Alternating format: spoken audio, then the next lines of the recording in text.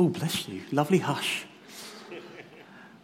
I'd just like to add my welcome and my thanks for coming out on a lovely August Sunday morning to be with us, to worship. Many of you all know we've got most of the youth are away at New Day, and I was a little bit worried that I might be preaching to myself this morning, and I've already heard it. So I'm so glad that you are here. I'm going to speak from 1 Thessalonians chapter 1, verses 4 to 8. We are in week 2 of a series going through 1 Thessalonians, which is an excellent book. And Andrew quite rightly has said we're not going to hurry going through this book. So I was given these 5 verses to speak on. I'd like to give a little bit of context before we do that. Can you see that? Okay, can you see the picture? Andrew mentioned last week. Oh, that's good. That this was one of the earliest letters, perhaps the first letter that Paul wrote that got into the New Testament, and I think it's worth remembering that. You know, we always read Paul's letters, having read Matthew, Mark, Luke and John before, but these people didn't have those Gospels. They hadn't been published.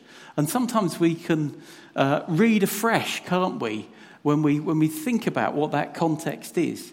Thessalonia, if you want to know, is between what is now Greece and Turkey.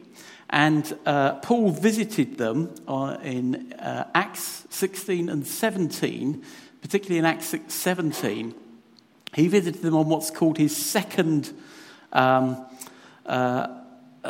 apostolic journey, which was about the year 50 to 52 AD. So only less than 20 years after Jesus had died, been resurrected and had gone to heaven. So Acts 16, can you see me here, covers from Derbe in the middle there in Cilicia. He wasn't allowed to go to what was called Asia. He just went through Asia and he ended up in Philippi. And Philippi is quite a significant place. It's where he met and picked up Timothy. Where this lady Lydia appears, who was a real key person in the early church. And it's where do you remember they were put in prison and Paul and Silas were singing to God and there was an earthquake and the jailer and all his family got saved. So from there, in Acts 17, he went to Thessalonica, and he was opposed. They were called troublemakers. And so they escaped to a place called Berea. And in Berea, they really accepted the gospel. They loved to hear Paul. But the Thessalonian Jews, the people who had opposed him in Thessalonica, went to Berea and caused trouble for him there. So they were called troublemakers.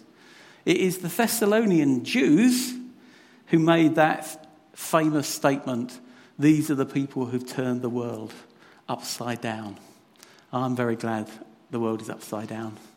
I'm very glad that there is now a way to God when there wasn't before.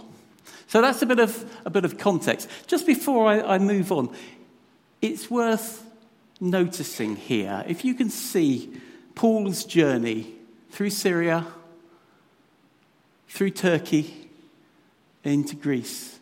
That's the route that so many refugees have taken in these last few years, that they are following Paul's footsteps. And of course we pray, don't we, that so many of those refugees will find God, that their prisons will be opened, that they will come to know God as they flee, as they follow St. Paul I think one of those little islands is Lesbos, which is in the news all the time, isn't it? And pretty much that little route across the Mediterranean there is the route that refugees are still taking today. So that's a little bit of context.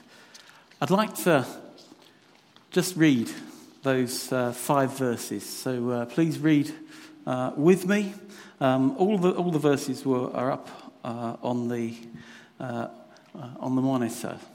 For we know, brothers and sisters, loved by God, that he has chosen you, because our gospel came to you not simply with words, but also with power, with the Holy Spirit and deep conviction. We've been hearing about deep conviction, haven't we? I'll cover that in a bit. You know how we lived among you for your sake. You became imitators of us and of the Lord, and you welcomed the message in the midst of severe suffering with the joy given by the Holy Spirit. And so you became a model to all the believers in Macedonia and Achaia. I need to look at the map again. The Lord's message rang out from you, not only in Macedonia and Achaia. Your faith in God has become known everywhere. Therefore, we do not need to say anything about it. So, Sarah, can we have the next slide? I want to just cover a few things from this. I actually want to take you backwards. I want to take you from verse 8 to verse 4, because it talks about them being known. So hopefully not too many minutes, I want to help us as a church consider, what do we want to be known for? And how does this passage help us on our journey? Sorry, Sarah, we've come 2 slides. Can you just pop back 1, please? Thanks. How does this help us on our journey towards getting there? Thinking about local church, what does it mean for local church? What does this mean to be imitators of each other? What's that all about? About our reliance on the Holy Spirit and his empowerment. And also on our journey, how do we stay genuine as a church? So I'm going to go backwards. Verse 8 describes an effective church. So what can we learn from them? And let's go back verse by verse. So Sarah, can I have verse 8? There we are.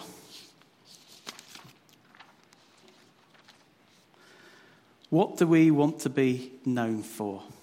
Wouldn't it be great if somebody said that about us as a church? I believe it's important for us to be clear about our identity, our purpose, not to puff us up, not to say this is us, and also not to put others down, say actually we're better than you. That's not what we are about at all. It's about declaring the message of the gospel and championing of faith to be clearly heard. So our vision, our mission, as a church, those things are not about being proud. They're not about looking good on the outside. These 2 things here are actually what they're about. And just think about it. This is the essence of what the world needs. The message of God, the good news of Jesus Christ, mixed with faith in him. I'd love us to be known for that, wouldn't you? Yeah. These things are under attack. These things are under attack in our society today. The message of the good news of Jesus Christ and faith in God are under attack, and we need to stand up for them. We need to stand up for them. So as part of our journey, we're setting out our vision, values, and culture. We've said, And I had to ask Andrew for the right words. We've said that we want to be an apostolic people and resource base, seeing hundreds of lives, dozens of communities transformed, locally, nationally, and internationally. Isn't that in line with what we're saying here? We want to be, yes, the local church, but we want to have an impact for God on different levels, and we want to be part of God transforming lives.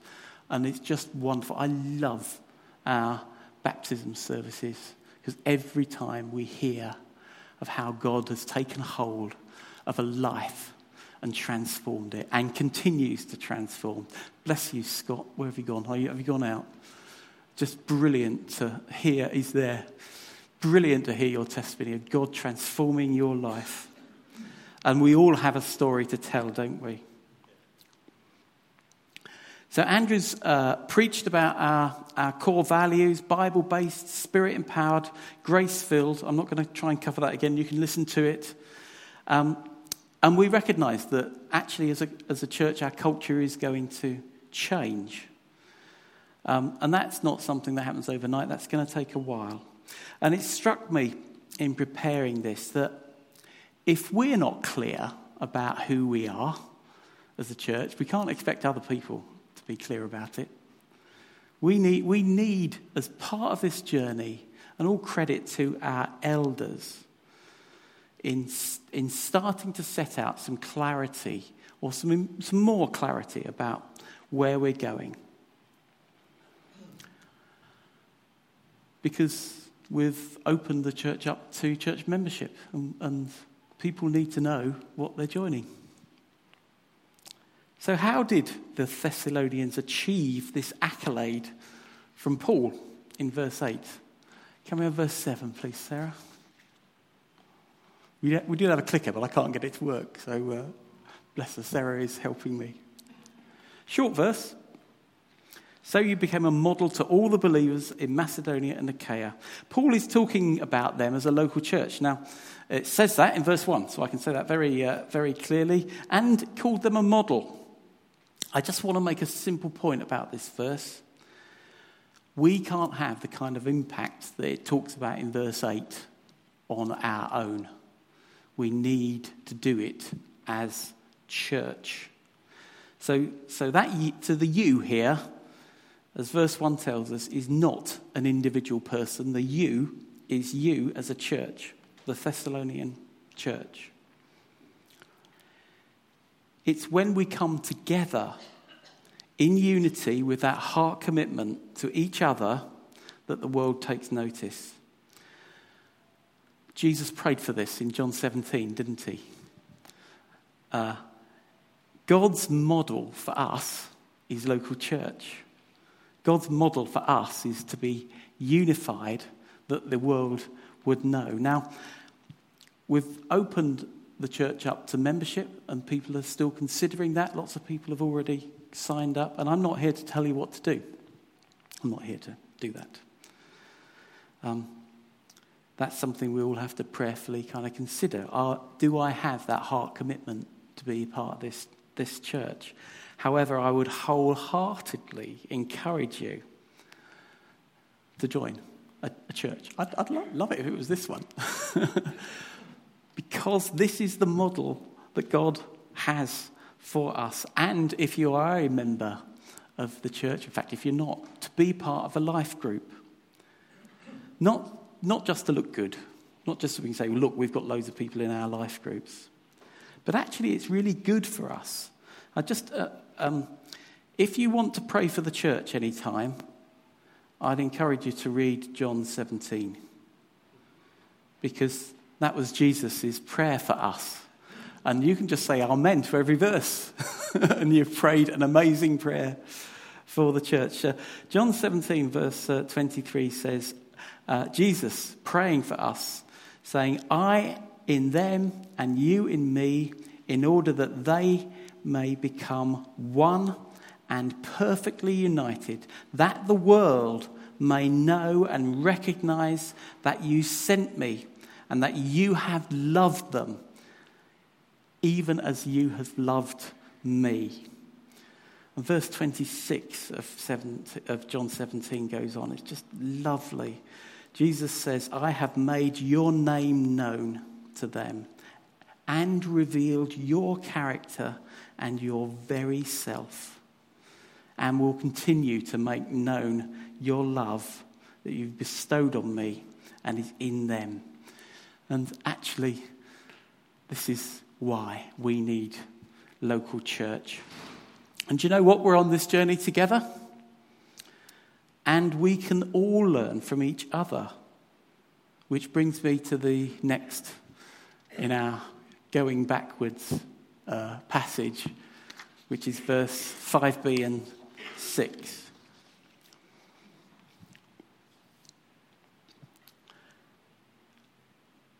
So Paul says that he lived among them and they became imitators of them. Now, I'd just like to stress here, imitate does not mean mimic. Imitation means to emulate, to copy, to model oneself on. Mimicry is about aping, caricature, mocking, making fun, parody, satire. We're not talking about that. We're not talking about mimicking each other. We're talking about emulating one another and, of course, the apostles and Jesus himself. Can we have the build-up on this, please, Sarah? I'd like, if you remember nothing else, just to take this in. This was a chap called Graham Tomlin. I read it as a quote in last month's Christianity magazine, and it really struck out to me. I'll just read it out. So this guy, Graham Tomlin, says in his book, we tend to change when we see a quality in someone else we admire and would like to emulate. And we learn to exercise that quality as we see someone else live it out. Embodied truth is much more effective than disembodied concepts. Just think about that for a sec.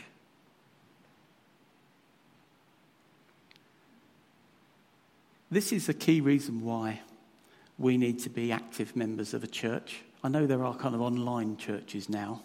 I'm not too sure about that. I think if you can't get out, maybe that's a good thing.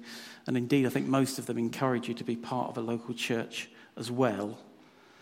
But we need to learn and pick up things from each other. Paul did this. He says so.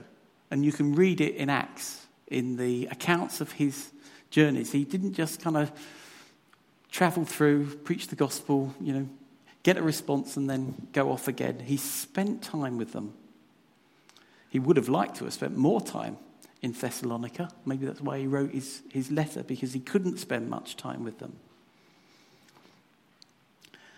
So we can imitate the godly qualities of our fellow members. We can emulate what we see in our leaders, the apostles who are over us, so within commission, who come to us, and when we go to West Point and things like that, we see how these people live and what they stand for and what their vision and their heart is. And of course, the whole New Testament is all about the teaching of the apostles, the original apostles, and of Jesus himself. Let's be imitators of them. Let's be embodied truth to each other. Isn't that a nice thought? We can be embodied truth to each other, rather than just concepts, rather than just nice words. Paul says that, doesn't he, in this passage? And it's not just the nice stuff. It's not just all the fluffy, happy stuff. It's through the tough times. Through the tough times. Actually, that's when we build together, isn't it? Paul talks about that, and I'd encourage you, as part of this Thessalonians study that we're doing, read Acts 16 and 17 to get that background. I could only give you a little flavour of it. So that then begs the question, are we being imitators of God, of Jesus, and of each other, and good role models? I say good because this works the other way as well, doesn't it? We can be bad role models to each other. As one of the older people in the church, that's me, am I living in a way that the younger ones would want to imitate? That's a question to myself. Am I being a good influence on others? So where should we start on this? You say, Peter, great, sounds good. Well, there's a couple of things that this passage tells us that we can start at. I'd love it, particularly today, if we were message welcomers. Everyone's kind of thinking, receive the message, welcome the message, receive it with joy, it says. Let's receive these messages with joy. Let's take it in, the message of the good news. And also, let's be receivers of Holy Spirit joy. So if you want to be a good influence, there's a couple of things to start with. Be good receivers of the message and good receivers of the Holy Spirit's joy, even in suffering. And Andrew mentioned that. Now, I'd like to say one more thing, and time is running, but again, something that I think is really important. Don't rule yourself out. Don't rule yourself out of being a positive role model. Sometimes people I'm not sure what the word is, that they disallow themselves from having a positive influence because they think of what they've done in the past. Well, we have good news, don't we? That he makes all things new. His mercies are new every morning. Don't rule yourself out of being a good role model and a good influencer. God wants to use you.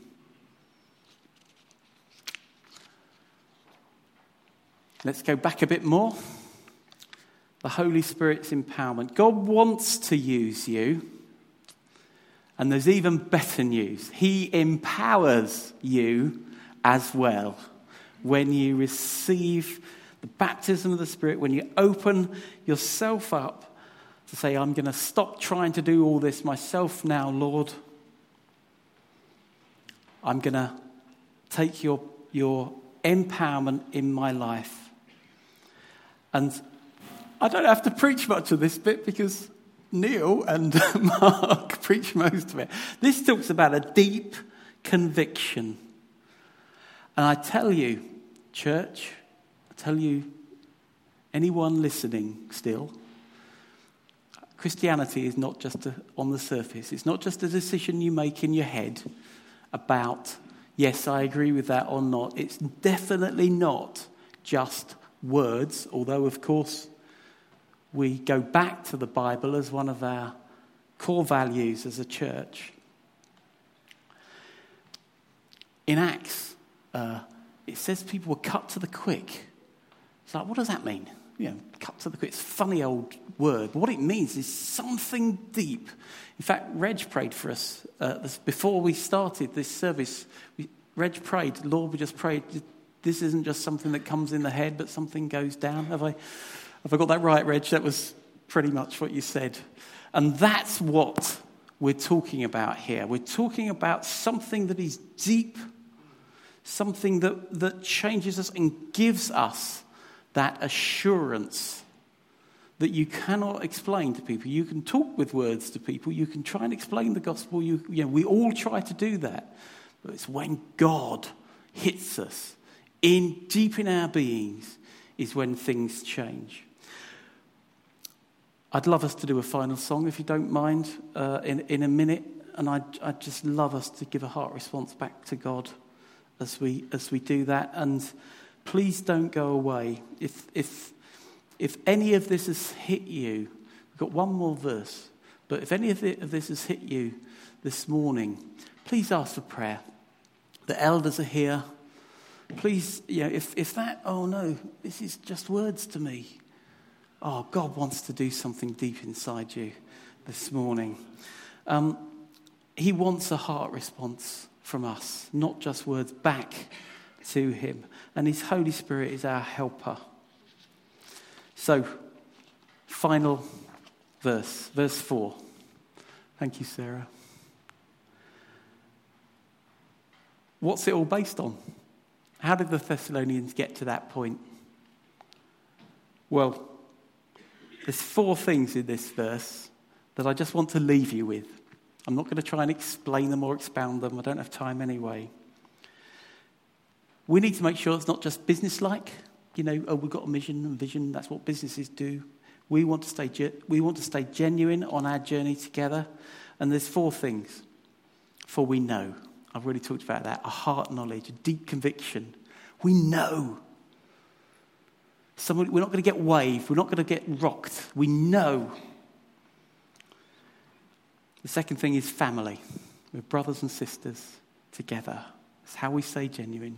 You're pretty genuine with your family, aren't you? Yeah. We know we're loved by him first, and his love flows through us. And last of all, we're chosen. Now, we're called. Everyone here